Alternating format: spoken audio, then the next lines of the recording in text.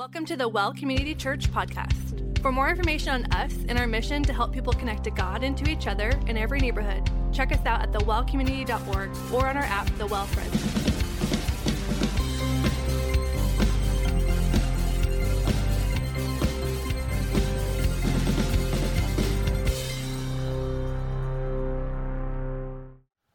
Well, good evening, gang. How are we doing?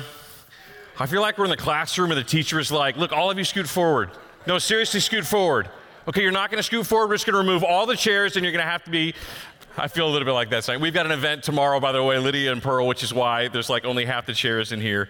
So we're not punishing you for not moving forward enough, if that's the case. So my name is Mike Slayden. I'm one of the teaching pastors here on staff, if I haven't met you yet. And I just got back from Turkey, Greece, and Italy.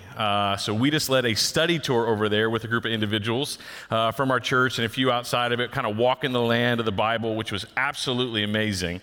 If you haven't been on one of those trips, I highly recommend it. Shameless plug. We rotate between that trip and then an Israel trip every year. So if you haven't had the opportunity to get on one of those, boy, your Bible comes to life in just a whole different way. But as I was preparing, part of my job as I'm over there is we're teaching on sites, right? So you're learning about Ephesus as you're standing, in the theater at Ephesus or whatever. So I'm studying all these sites and I'm looking through the history. It's like, okay, there's this city and that got demolished by an earthquake in 17 AD. Okay, and then there's this other city and that got demolished by an earthquake in 26 AD. And then there's this, and there's like this string of earthquakes there. And I was like, oh, that's interesting. Well, I didn't really think about that, in terms of those fault lines are still there and those earthquakes still happen. And I just realized that I went to the only place in the world that maybe competes with the San Andreas Fault. Everywhere in Turkey is built on their huge fault line, right? So second night, go to bed, I'm sleeping, and all of a sudden at 3 a.m, my bed's shaking.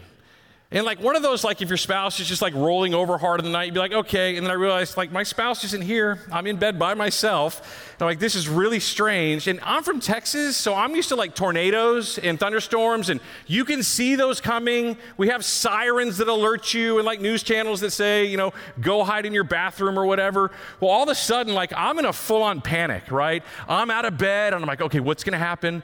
I'm in a foreign country. I'm on the 5th floor of this hotel. Power's going to go out. Okay, I need my flashlight. So I run and get my flashlight, and I'm like, okay, I probably need water because you can only survive 24 hours without water. So I grab my water bottle, and I'm like, I probably need food because I get cranky if I don't have food, so I need to get food. So I'm totally prepared, and then it calms down, of course, after 30 seconds, and it's over. And in hindsight, it was a 4.0, earthquake that was miles away from us, and we were just kind of feeling some very gentle aftershocks. But in the midst of it, I'm in a full-on panic about this, right? So I try to go back to bed, forget about it. 3 a.m, I'm up for the rest of the morning.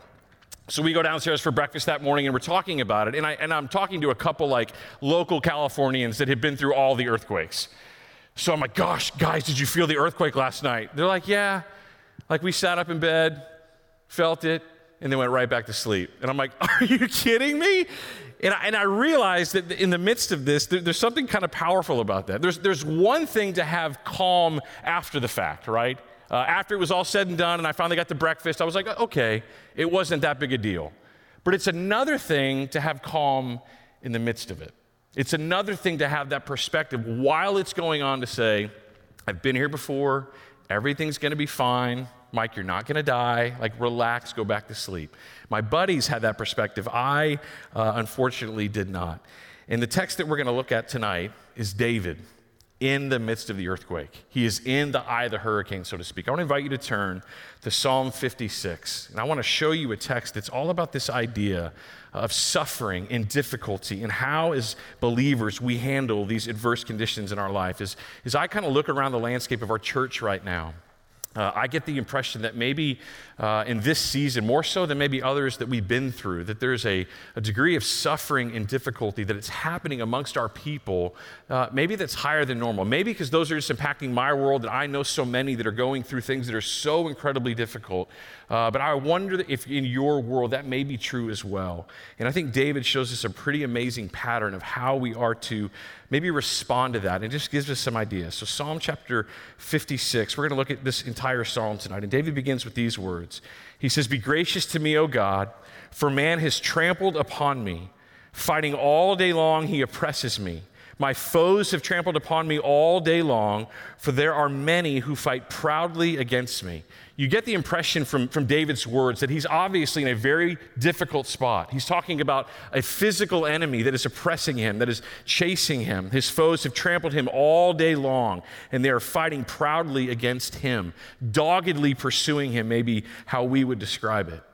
Well, the beauty of this psalm is that we actually know when it's written in the life of David.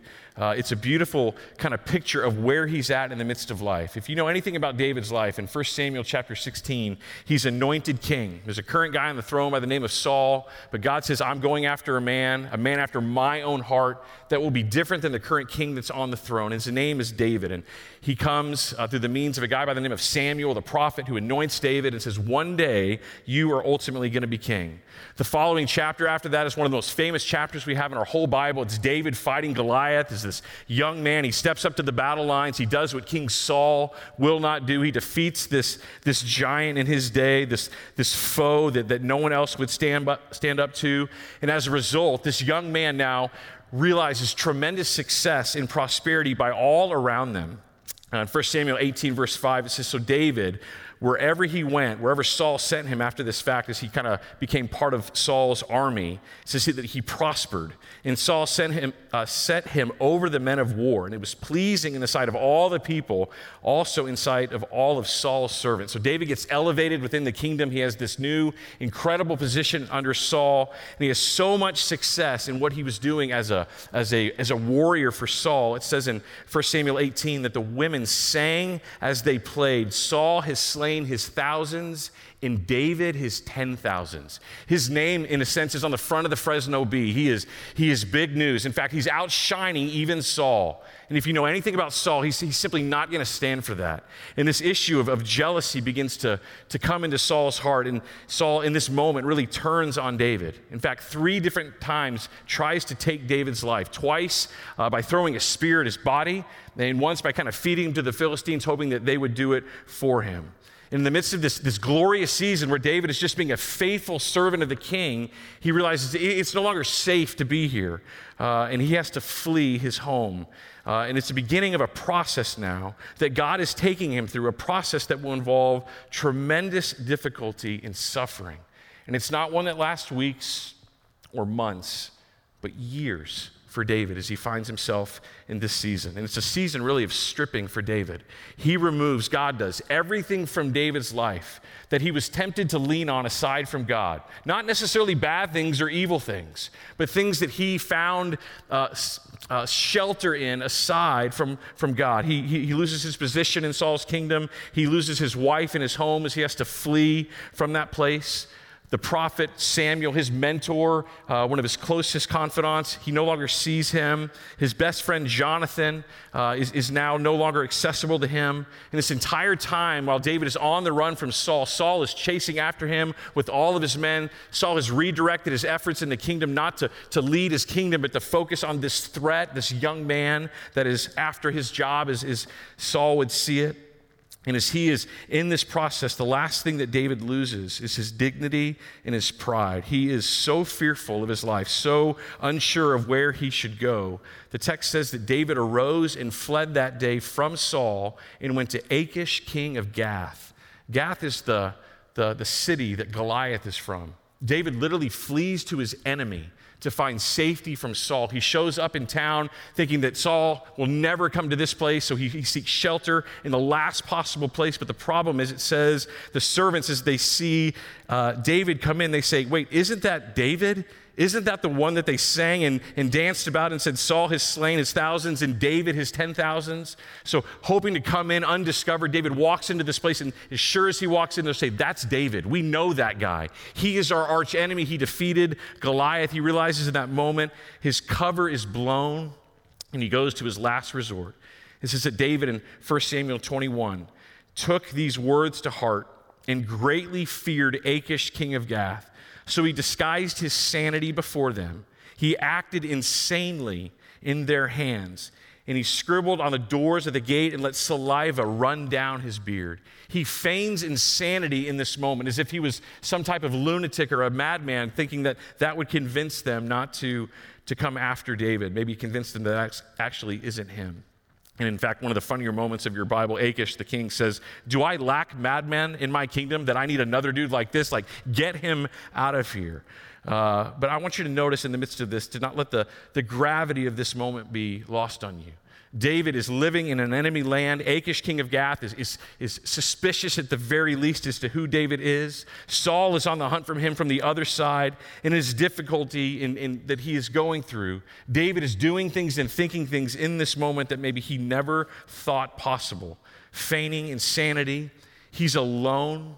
He is stressed. He is fearful. He has nowhere to go, nowhere to turn, no family, no friends in this season to support him. In fact, David writes this in the season of his life. He says, "But truly as the Lord lives, there is hardly a step between me and death." The situation that I am in right now, I am literally a half step away from death. It is so significant. He says in the Psalm, David pens this, "Look to the right and see, for there is no one who regards me. There is no escape for me, no one who cares for my soul." You can begin to understand the distress that David is under. And again, this is a long season of aloneness, of fleeing from your enemies, fleeing from the guy that you served faithfully for a season in your life who's now turned on you. And David is feeling an anguish in his soul that he simply doesn't know what to do with. And it's in this moment, as he is fleeing from Saul, is continuing to be pursued by him, as Achish, king of Gath, is wondering, is this or is this not David, that he pens the words that we just wrote. "Be gracious to me, O God, for man has trampled upon me, fighting all day long he oppresses me. My foes have trampled upon me all day long. There are many who fight proudly against me." In fact, if you look at verses 5 and 6 of Psalm 56, he expands on actually what's happening in this situation. He says, "All day long they distort my words. All their thoughts are against me for evil. They attack, they lurk, they watch my steps as they have waited to take my life." Can you imagine for a moment what it would be like to be in a situation where you are fearful of, are you even going to live through the day? Are you even going to make it to tomorrow? Will you see another sunrise? Whether that's death coming from Achish or death coming from Saul or one of these individuals, David is at a level of stress that words simply can't put into the full aspect of where he is. Literally, David is between a rock and a hard place. And through no fault of his own. This is not a self-inflicted gunshot wound. David didn't do stupid. He didn't cause this, so to speak, because of his sin. He has simply been a faithful steward of what God has asked him to do, and now he finds himself in an impossible situation. He is suffering immensely in this season. So the question that I want to ask us, and maybe make some observations as we walk through this text, what do we do in seasons of life like this? When these type of situations hit our lives, when we find ourselves in places of difficulty, not necessarily because of the things that we have caused in our own world, though sometimes that is why we suffer, but just because that is what God is choosing to walk us through for whatever reason. How do we respond in these seasons of suffering? What do we do when we get here? And if I'm honest with you guys, this text may be more for me than it even is for you. I'm in the midst of going through regen right now. And one of the things that God is uncovering in me is that there's a pretty significant distance between my head and my heart. Oftentimes I can say, I believe this to be true about God. I can use big theological terms and say that he is sovereign and omniscient and he's all knowing and he's all of these things in my head and in my Bible.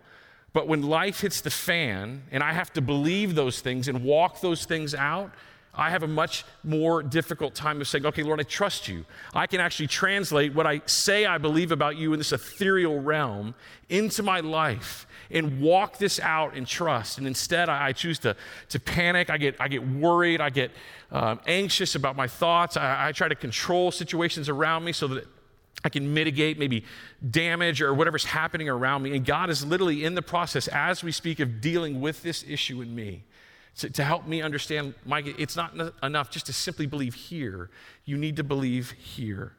So I just want to walk us through some things that I see in David. I want to give you 6 things. This isn't a list. This isn't like a step-by-step process. If you do these things, you're going to magically find yourself on the other side of suffering. That's not at all what this is. In fact, when we see this psalm conclude, in terms of what's happening, nothing will have changed.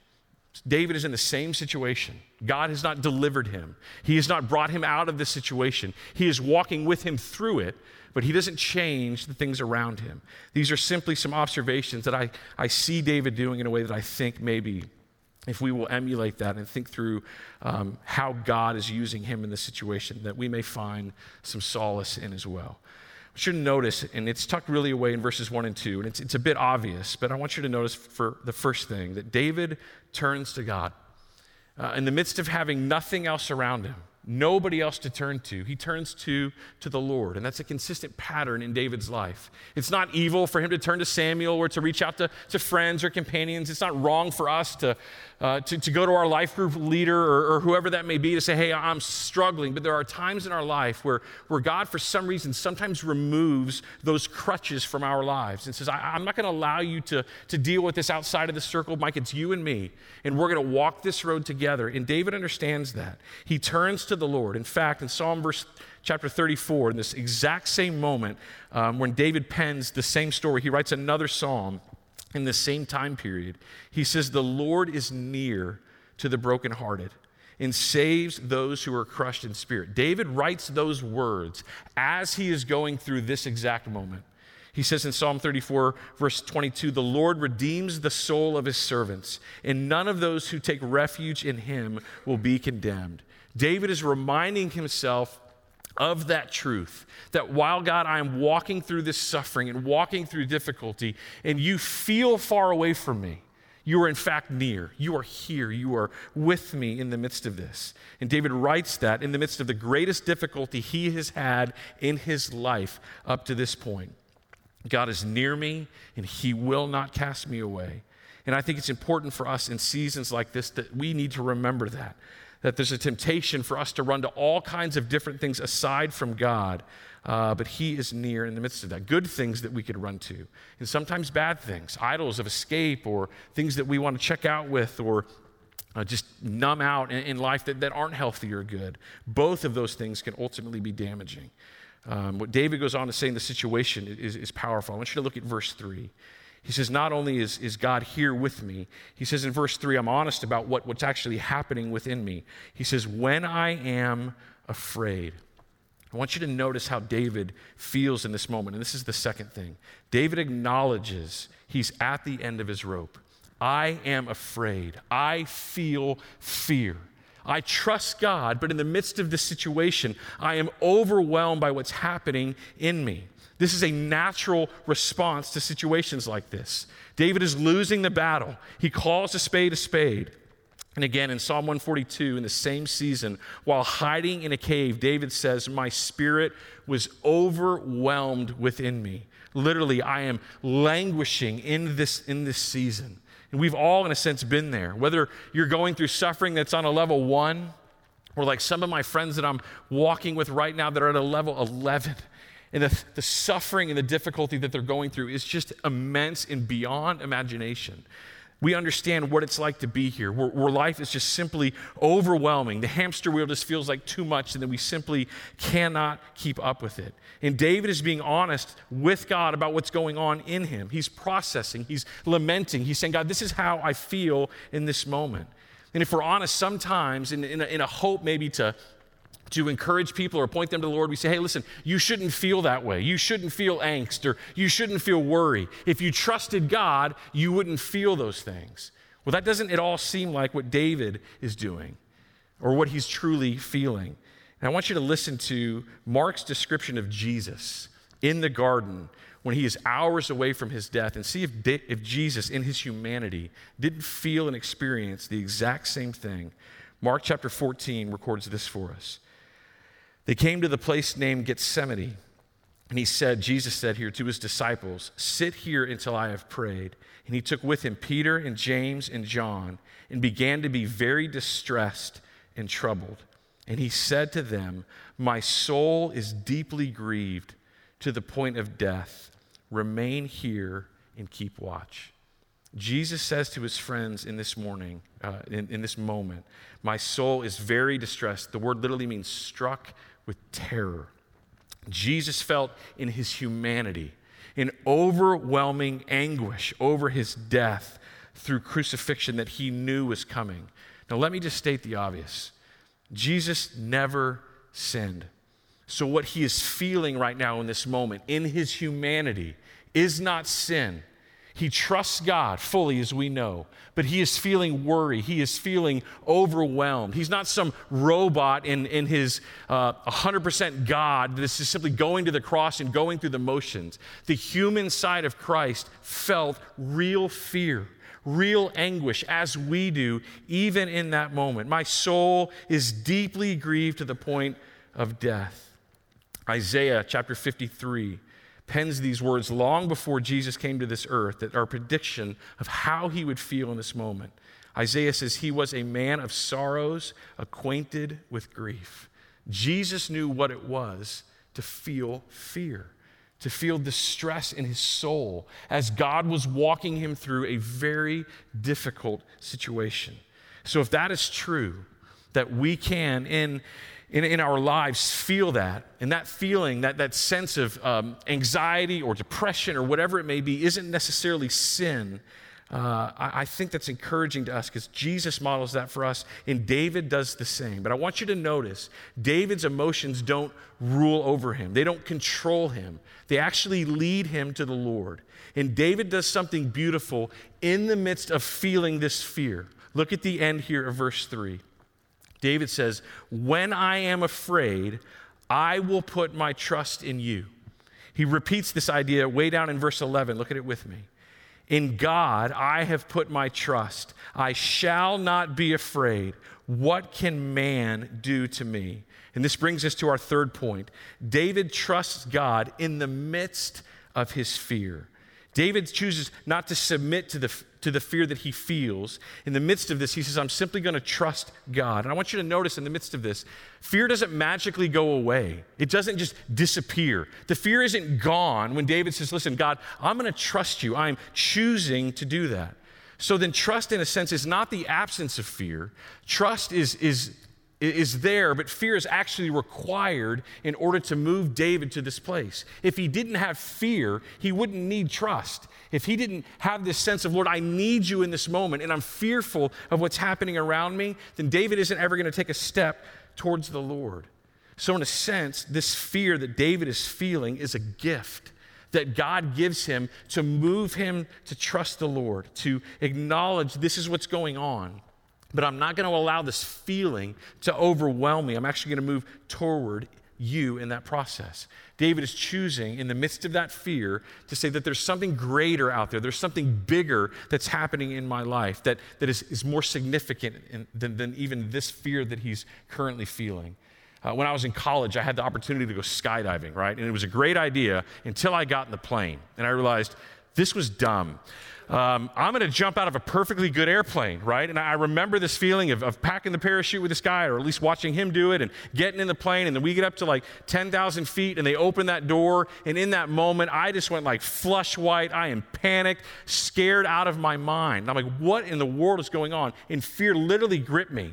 And that guy's kind of pointing and saying, we're going to walk out on that wing, and we did that, and I realized in this moment, I am terrified of doing what I had committed to do, but I was all kinds of fearful.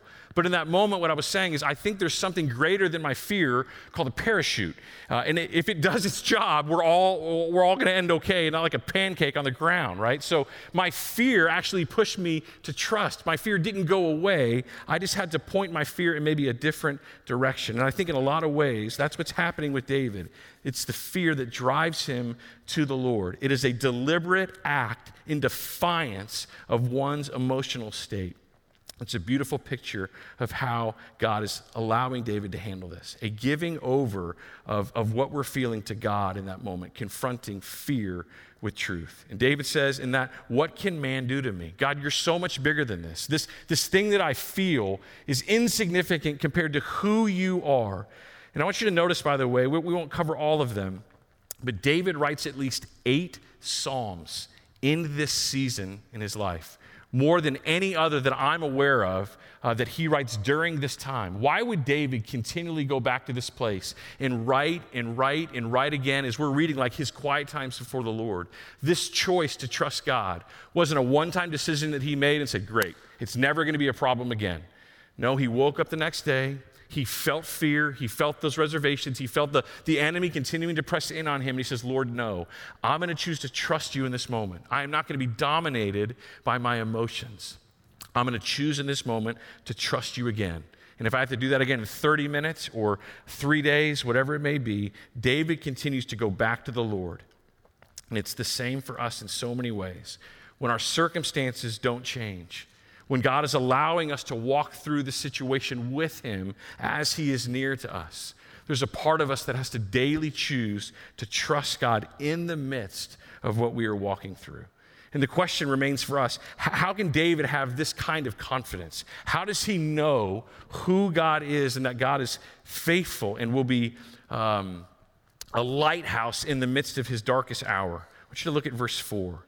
David says, in God, whose word I praise. In God I have put my trust. I shall not be afraid. What can mere man do to me? His trust comes from God's revealed truth. And that's the fourth thing. It's God's word that gives David the confidence to trust him. In fact, this is going to become a mantra, so to speak, in this psalm. If you look down at verse 10, he repeats this and kind of enlarges this idea. In God, whose word I praise, in the Lord, whose word I praise. This is repeated twice here in verse 10 and once even before it in verse 4. It's the word of God that informs David about who God is, his revealed word to him. For sure, David had the early scriptures, Genesis through Deuteronomy, knew of the stories of God, and he is finding rest in God's revealed word to him, that is trustworthy and good. And he says, though foes have trampled upon me all day long, God ultimately is bigger. God is true and overrides what I feel. Hezekiah, King Hezekiah, when he was getting ready to be attacked by the Assyrians, he says this of the king that was attacking him. With his arm of flesh, meaning with his human power, this is what this king has. But with us is the Lord our God. God is bigger than this situation.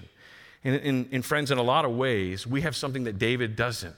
We have 66 books in front of us of God's word, of his truth, about his character and his nature and his goodness and who he is before us. So we, in a sense, have even a greater vantage point of understanding the fullness and the character of God. I want you to look now at verse 8. David goes on to say, you have taken account of my wanderings. You've put my tears in your bottle. Are they not in your book? Then my enemies will turn back in the day when I call. This I know, that God is for me. And this is crucial. Number 5, David believes that God is both sovereign and good. In the midst of this trial that he is in, he says, God, you have taken account of my wanderings. You know every step of my path. You know where I've been, you know where I am, and you know where I am going. And not only that, but you know exactly how I feel in the midst of it. You've put my tears in a bottle, he says. Are they not in your book? The idea being, God, you have recorded everything that I have done. You know by heart my actions, my sufferings, the difficulties that I'm in. You know me. He says, though you haven't resolved my situation yet, I'm trusting that you are able to do so. You are sovereign over all of this. He says, my enemies will turn their back in the day when I call. Now, this isn't like a prescription of God being a genie that David will just say the right words and then magically David will have God deal with his enemies before him. But it's a belief from David that God can and one day God will when he is ready. We call that idea sovereignty. But David doesn't just end there. He says, notice this I know that God is for me. Not only is God sovereign, but David says, you're good. You are for me. You are walking me through this. You care about me. And though this doesn't feel good right now, I don't want to be here. Nothing in me enjoys this situation. God, I know that you and I are on the same team. You are leading me through this, and you care about where I am, even in this most difficult of moments.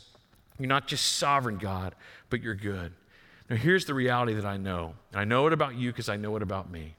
Most people either we tend to push on one of two things when we're walking in situations like this. We either question God's sovereignty or we question his goodness. We either say, God, I know you would love to do something about this situation, but you simply can't. You are not able to. You lack the power. You lack the ability to step in and intervene in my life. So this friend that has cancer, this person that's dying, this financial situation that's a wreck, God, you would love to step into that. You have the heart to do it, but you're kind of like Santa Claus. You're all warm and fuzzy, but you don't have any actual power to do anything. Or we say it the other way, and we say, Lord, you're sovereign, but we question then your goodness. You can do it, but you actually just don't care. You're able to do these things. You're able to intervene in my life. You're able to do those things, but you actually aren't good. You don't care enough about me to intervene in these moments in my life. And those are the two things that most of us tend to struggle with in the midst of these difficult times that we're in. And what David is affirming is that both are true. God, you are sovereign, you are able, you could in a snap of your fingers resolve the situation for me. And you want to. You care about me because I love you and I trust you. I put my faith in you. You are good and you are sovereign simultaneously. I'm reminded of how Jesus says this in the book of Matthew. He says, are not two sparrows sold for a cent, and yet not one of them will fall to the ground apart from your Father. But the very hairs of your head are numbered. God is sovereign over even the smallest things in life like a sparrow. And he knows the very hairs on each one of our heads. And David believes this. God cares and God's capable. And then lastly, number 6, David's future hope is built on God's past faithfulness. Look at these two last verses 12 and 13. He says, your vows are binding upon me, O God. I will render thank offerings to you, for you have delivered my soul from death, even my feet from stumbling, so that I may walk before God in the light of the living. David says, in the midst of this, I am choosing to give you thanks. I'm going to commit vows to you, which is either like a promise made during a time of difficulty and a thank offering that would have come with it, maybe a literal offering of something that you would give, a sacrifice, or maybe even a song that David is choosing to sing, saying, God, I'm going to choose to have this perspective in the midst of this time that I am in. Psalm 26 says that I may proclaim with the voice of thanksgiving and declare all of your wonders. This is David's perspective in the midst of this. David seems to imply that this is his heart and what he wants to do. Verse 13, it says that you have delivered my soul from death. Now, I want you to notice, it makes it sound like David is out of this situation, but what I think David is saying here isn't he's delivered him in this current situation. He's saying, God, you've delivered me out of past situations. You have been faithful every day in my past. And because I know what you have done then, I can now look in the future and trust your nature and trust your character. And it's based on that past faithfulness in my life that I can trust you not on the other side of this storm, but while I am in it, while I am in the eye of the hurricane, while I'm in the midst of the earth shaking around me, God, I can trust you because I know who you are. So David looks again to God's past faithfulness to guide his future. You've been faithful and you will continue to be faithful. So these 6 things that David shows us in suffering, I think are a gift in so many ways. He turns to God. David acknowledges how hard it is, but he trusts God, and in light of that fear, he puts a confidence in God's word. He believes that God is both sovereign and good, and he looks to God's past faithfulness to guide his future decisions. Now, friends, I don't know where you are right now. I don't know where you are on the realm of suffering, whether you're in something like this right now, whether you've been through that, or maybe that's on the horizon. And I don't know if you were to grade that out, whether that's a level 1 or maybe even a level 10. That ultimately isn't the point. But some of you are literally in the eye of the hurricane right now. And what God, I think, is asking of us is similar to what David has modeled for us. Will we trust in the midst of the storm that we're in? Will we believe that God is near to us? Will we allow him to be sovereign and good in the midst of our pain?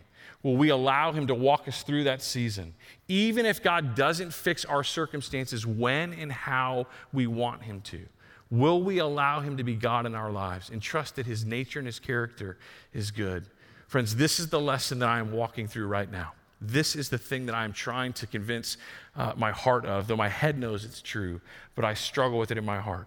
When there are things going on around me that I don't like, that I can trust the nature and character of the God that I serve, that he's for me, and that he's walking me through this. And as painful as things may be in my life and whatever's going on, that I can trust him. So maybe you're in a similar place. And I would remind us all that ultimately, because of the beauty that we have, that we can now look back in a way that David couldn't, as we look back to our Savior. Remind all of us as we finish tonight of Jesus, who knows exactly where we are at and knows exactly what it's like to walk in our shoes, to feel anxiety, to feel pain, to feel all of the things that come with seasons like this. I want to finish here with just the book of Hebrews. It just describes this scene for us.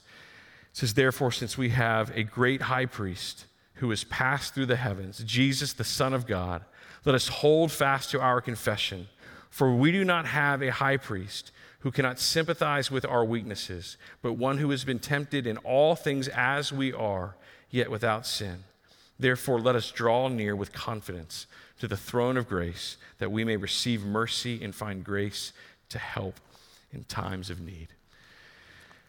Father, as difficult as seasons like this are in our lives, and as much as we would like to run from them if it was up to us, Lord, we understand that seasons like this are purposeful and they're hard, but God, what you promise is to be with us in the midst of it. And you are a God who is sovereign over all of these things, and Father, you are for us. Father, would you help me? Would you help us as fickle followers at times to remember that? Father, when our faith wavers, when our trust is maybe in the wrong things, would you continue to remind us that you are a good God who loves us, who cares for us, and like a good father wants what is best for us. And though that doesn't always feel best, God, we trust you in the midst of this. So, Father, I pray for our body, whatever they're going through, for the trials, the difficulties, the seasons of suffering that they may find themselves in. Father, would we look to our Savior who endured much that we could have a relationship again with you. Father, that willingly went to the cross, even in the midst of the dread that he felt in his soul and his humanity. He trusted you enough to know that your plan was best and walk with you even in the midst of those difficulties. Father, thank you ultimately for him. In Jesus' name we pray. Amen. Thanks again for joining the Well Community Church podcast. Be sure to check out thewellcommunity.org or our app, The Well Fresno, for more information on us, ways to connect, service times, and locations.